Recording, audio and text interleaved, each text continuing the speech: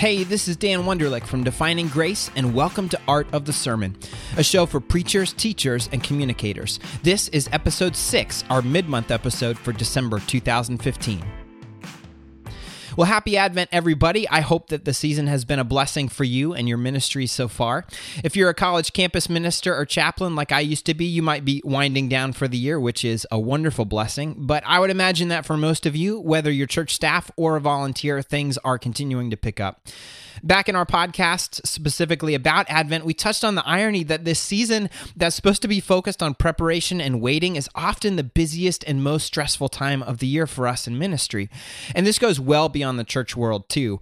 Just about everything gets busier and more hectic this time of year. Between church and work and school and friends and family, every one of these usually has at least one Christmas function over and above the normal schedule. And on the one hand, this should not be a surprise, right? In some ways, we just have to buckle down because we signed up for it.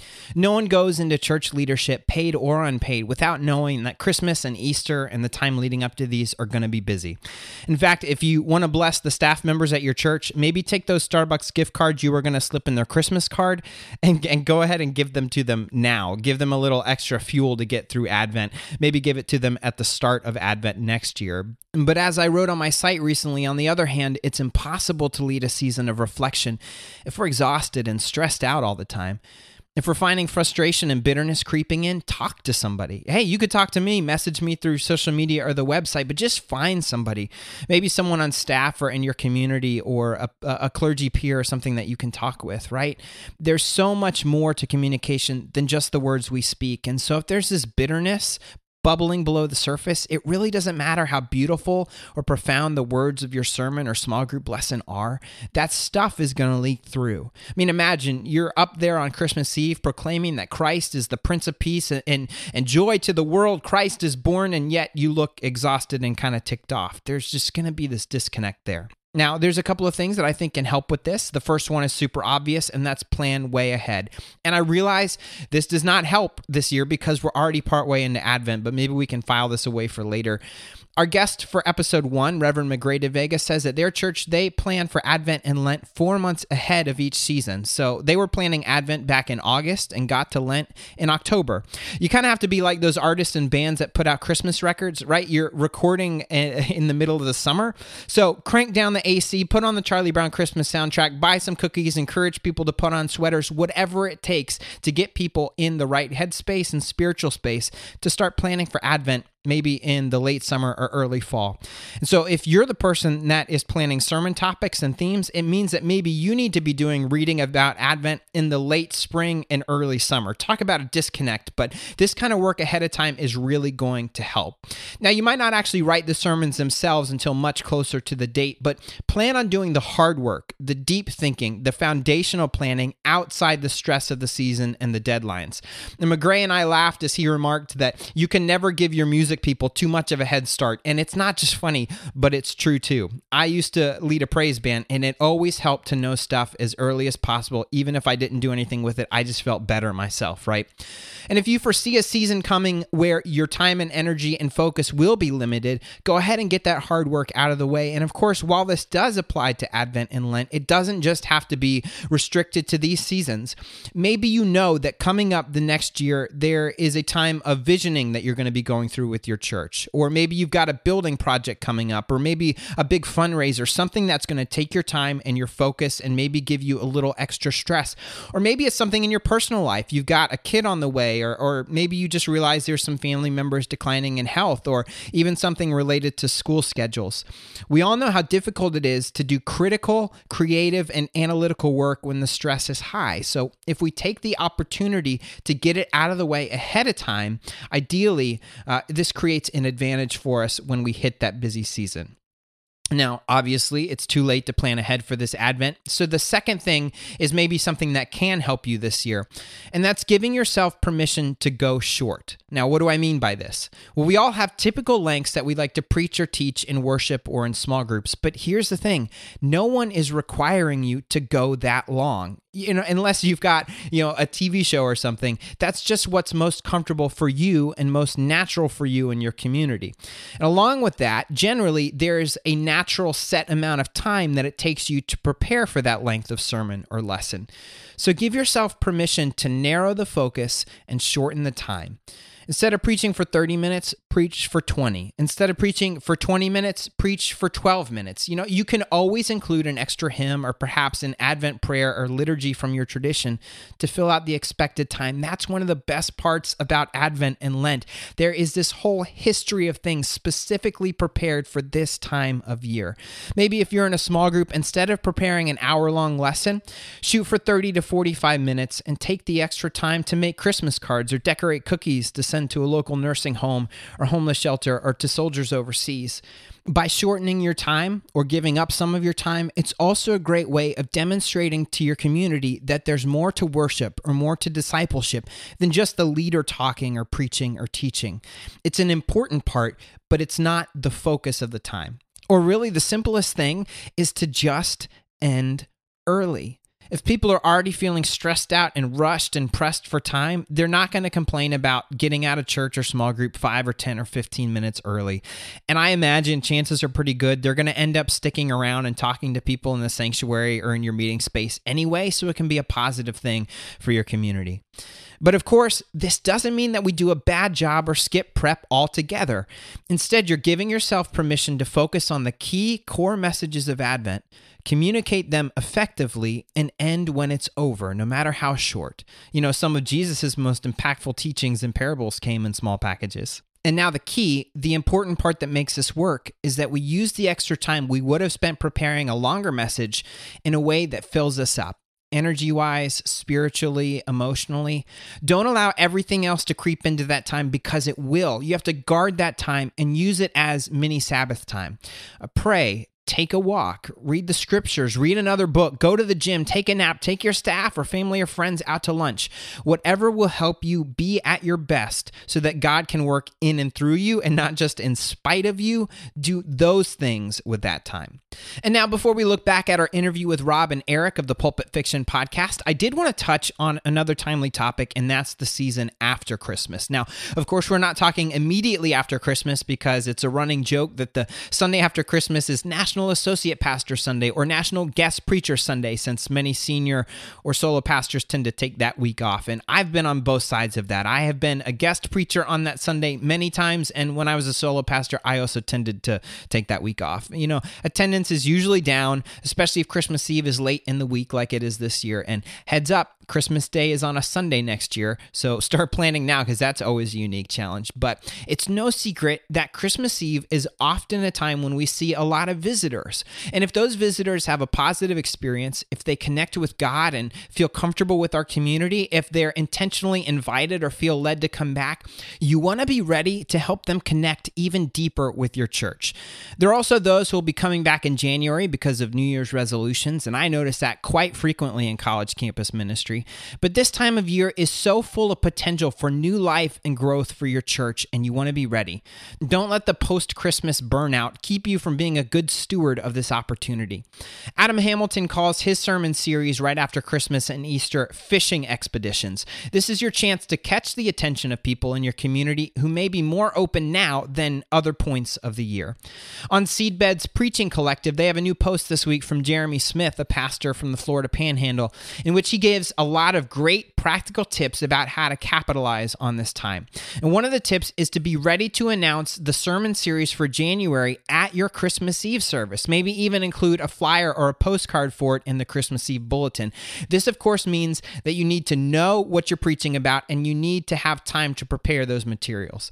And one of the more interesting ideas that I've come across along these lines was on a recent episode from the Rainer on Leadership podcast. Lifeway CEO Tom Rainer said that he's noticed a difference in the type of visitors you see on Christmas Eve versus Easter. Easter tends to be de-churched people who have extensive experience with the church and are coming back for Easter, while Christmas Eve tends to be unchurched people who are new or very occasional attenders to church. Now, I haven't really noticed that before because I haven't been looking for it, but I'd be interested to hear what you think. Is this something that makes sense or something that you've seen in your experience? But if it holds true, that might help us think through what shape the January series could take. If it really truly skews unchurched, then maybe doing a series that relies on heavy familiarity with Bible stories or certain theological concepts and insider language, that won't be as effective, especially in your advertising. Instead, what questions do unchurched people in your community have? What topics or issues are they likely to be dealing with or interested in? Especially this time of year, we've got things like New Year's resolutions or goals, or we have a ton obviously going on in our communities and in our country and the wider world. I recently looked at the Google Trends report for the search term anxiety. It's probably not surprising that it's been on a steady rise since 2009, and it's currently scoring at 100, which means Google is seeing more searches related to anxiety now than ever before. So perhaps something relating to anxiety and fear and uncertainty and how God and a life of faith can bring peace, that might have an impact in your community. So now let's turn to our interview with Reverend Rob McCoy and Reverend Eric Fissler, pastors and the hosts of the Pulpit Fiction podcast. They were our guests for episode 5, and so if you haven't had a chance to listen to that conversation, I would encourage you to download that episode and give it a listen. The title of the episode was To Lectionary or Not to Lectionary, and we were digging into the opportunities and challenges of following this 3-year rotation of scriptures designed to take the church through the majority of the Bible, the full story of the Bible. The lectionary does follow, of course, the liturgical calendar, and so we just began a new year, year C, back on the first Sunday of Advent. When I reached out to Eric and Rob and pitched the topic of the conversation, the first thing they said when they wrote back was, you should probably know that neither one of us preaches the lectionary every week.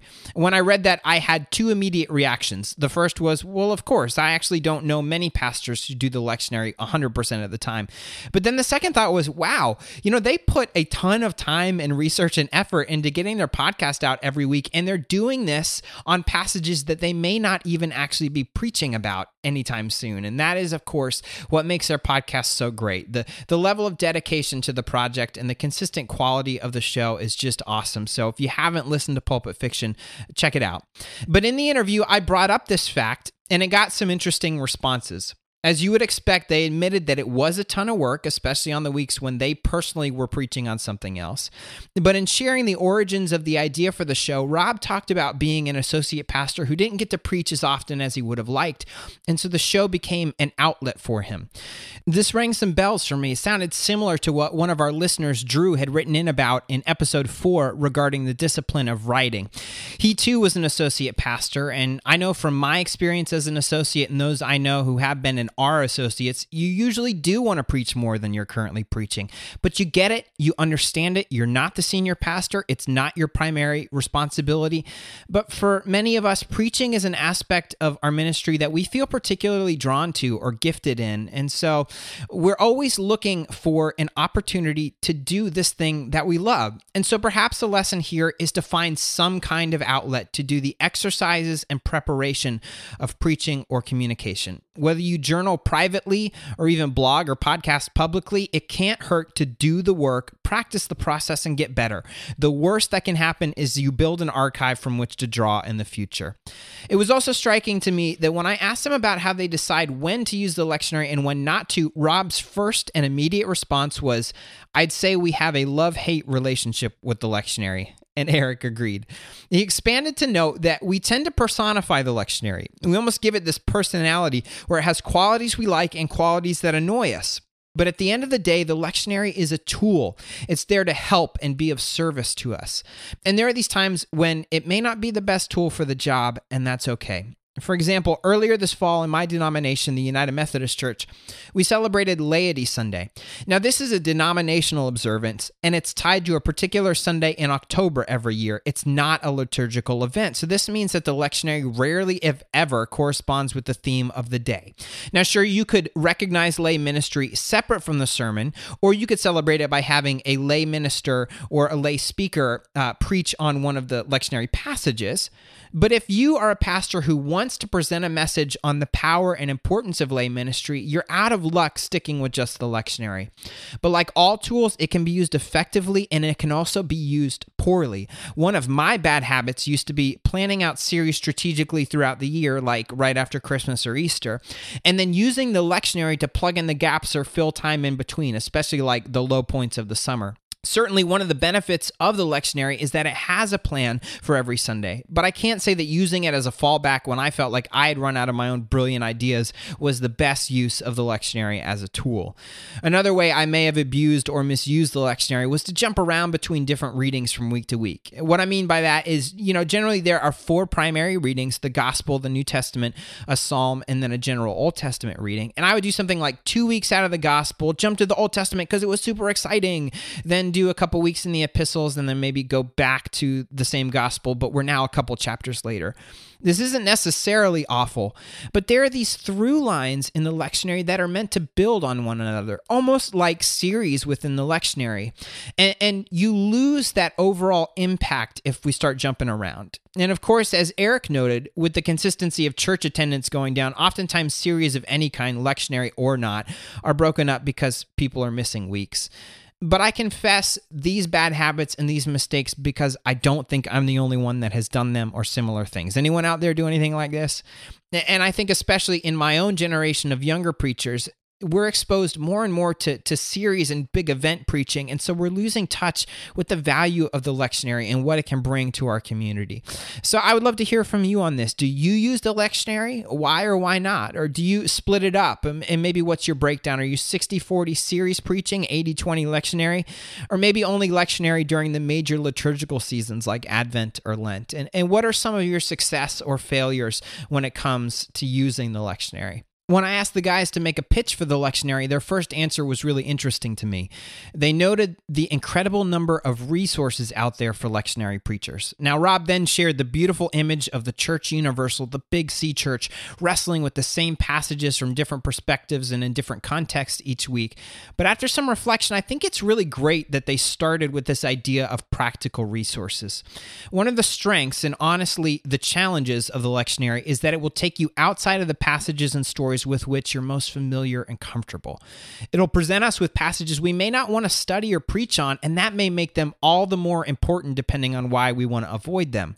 So the fact that there are so many resources out there means that we have the opportunity to go out and learn from and be exposed to perspectives outside of our own.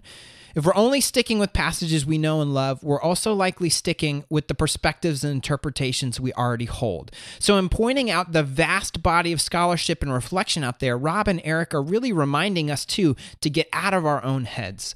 As I mentioned earlier, the lectionary has these through lines. Lectionary-based research tools also tend to acknowledge these and take them into consideration. They'll note when one passage relates to another or how it builds on what happened the previous week or points to what's coming the next week. These kinds of connections might not be present in other types of resources, and so I find them really valuable.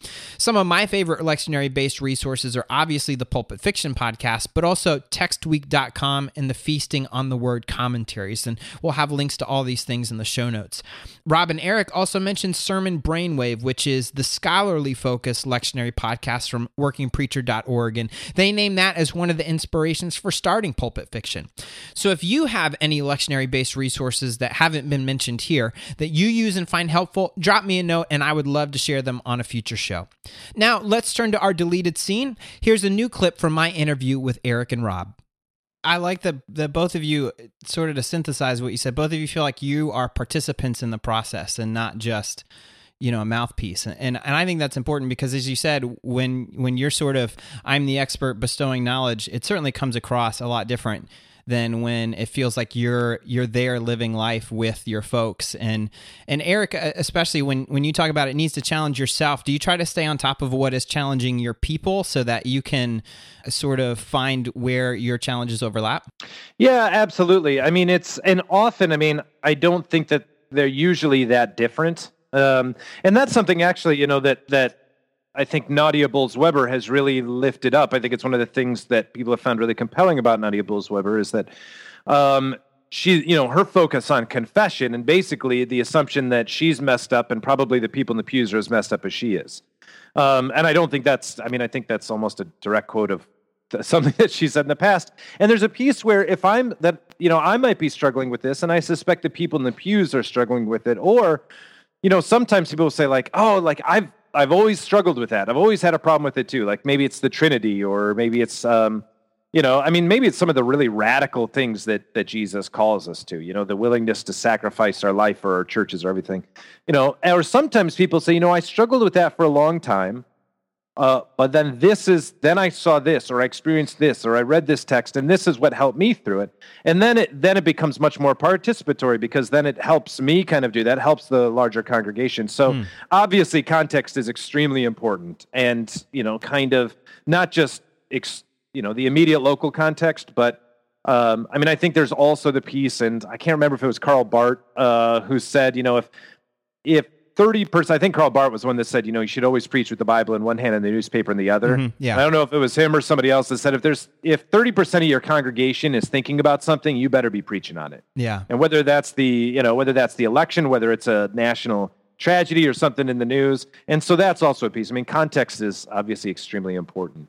Yeah. And to build off what you said, Rob, one of our earlier guests in the launch episodes was Reverend McGray de Vega, who's a UMC pastor and writer here in Florida. And he talked about the need for a surprise in the sermon. And so sort of this idea that you can find something that is a struggle of your folks, or a question or a concern that maybe they didn't even know that they had in the first part. Is that an experience that you have had in your preaching?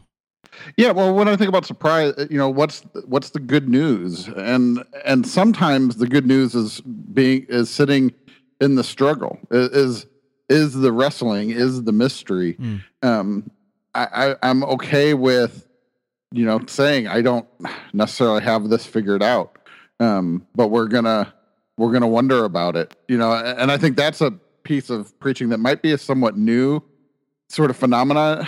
The preachers, because I think people are tired of there's something authentic about saying, I'm struggling with this too. There's a vulnerability there. There's, authentic relationship when you're able to say, this is something I'm struggling with. I haven't figured it out yet, but maybe we can figure this out together as we live in this good news. And I think that can be incredibly surprising to people, to hear someone be willing to not have all the answers.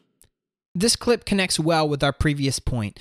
If the lectionary is a tool that challenges us to approach passages we may not be as comfortable with, then it certainly opens up the opportunities to struggle alongside our congregations.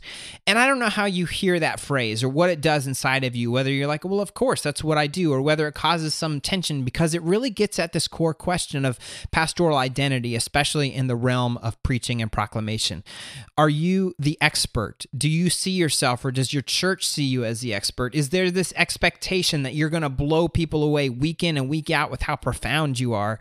Or are you someone who, sure, you maybe get a little head start thanks to your personal study or your theological education, but you're someone who's willing to walk alongside the people in your church or small group as we wrestle with the ideas? This is one of those pastoral identity questions we all have to take a look at. Now, Rob and Eric occasionally do interviews themselves as special episodes, and I loved a moment in the interview they did with Walter Brueggemann where they asked him, where is the good news in the book of Job? They had been studying it for a couple weeks as part of the prep for their podcast, since it's shown up in the lectionary, and it can be really hard to find the good news in a story like Job.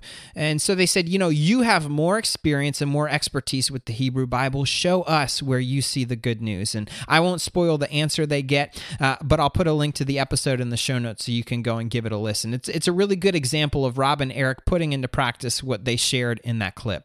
And so as we close out this episode, this is the final episode of the year. Now, the next one will be available at 5 a.m. East Coast time on January 1st, 2016, so you won't have to wait long into the new year to get your Art of the Sermon fix. But the end of the year is always a natural time to look back and reflect. And so if you find some time around the busyness of Advent or maybe in the week or so after Christmas, I'd like to offer a couple guiding questions that can maybe help you reflect on this past year's preaching or leading your small group.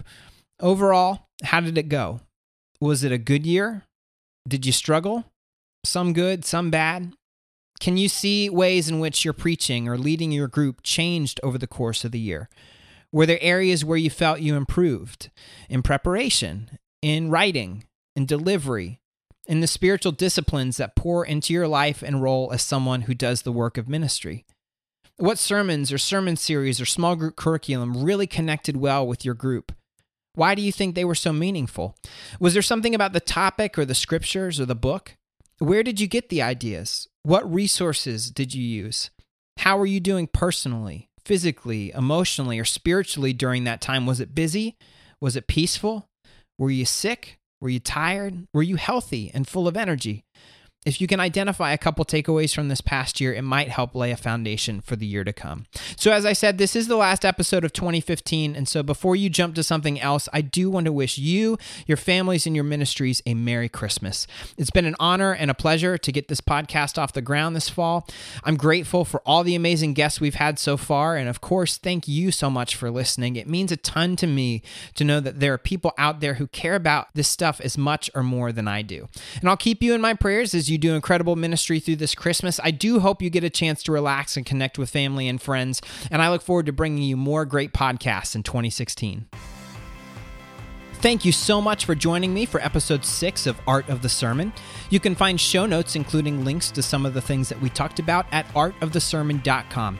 As always, I would love to hear what you think about the show, and I want your input to be a part of the conversation. So you can connect with me through Facebook, Twitter, or Instagram, all at username Art of the Sermon. If you'd like to support the show, I would encourage you to subscribe to the podcast through iTunes or your favorite podcast app so that the new episodes are downloaded as soon as they go live. And of course, in addition to sharing the show with your friends, the best way to help us out is to leave a review in the iTunes store. This lets iTunes know that you care about the show and you want other people to find it. Our next episode is scheduled to go live on January 1st, 2016, and so in just over 2 weeks, you'll get to hear my interview with Reverend Sarah Heath, the teaching and preaching site pastor at Shepherd of the Hills United Methodist Church in Rancho Santa Margarita, California. Thank you again so much for joining me, and I'll catch you next time on Art of the Sermon.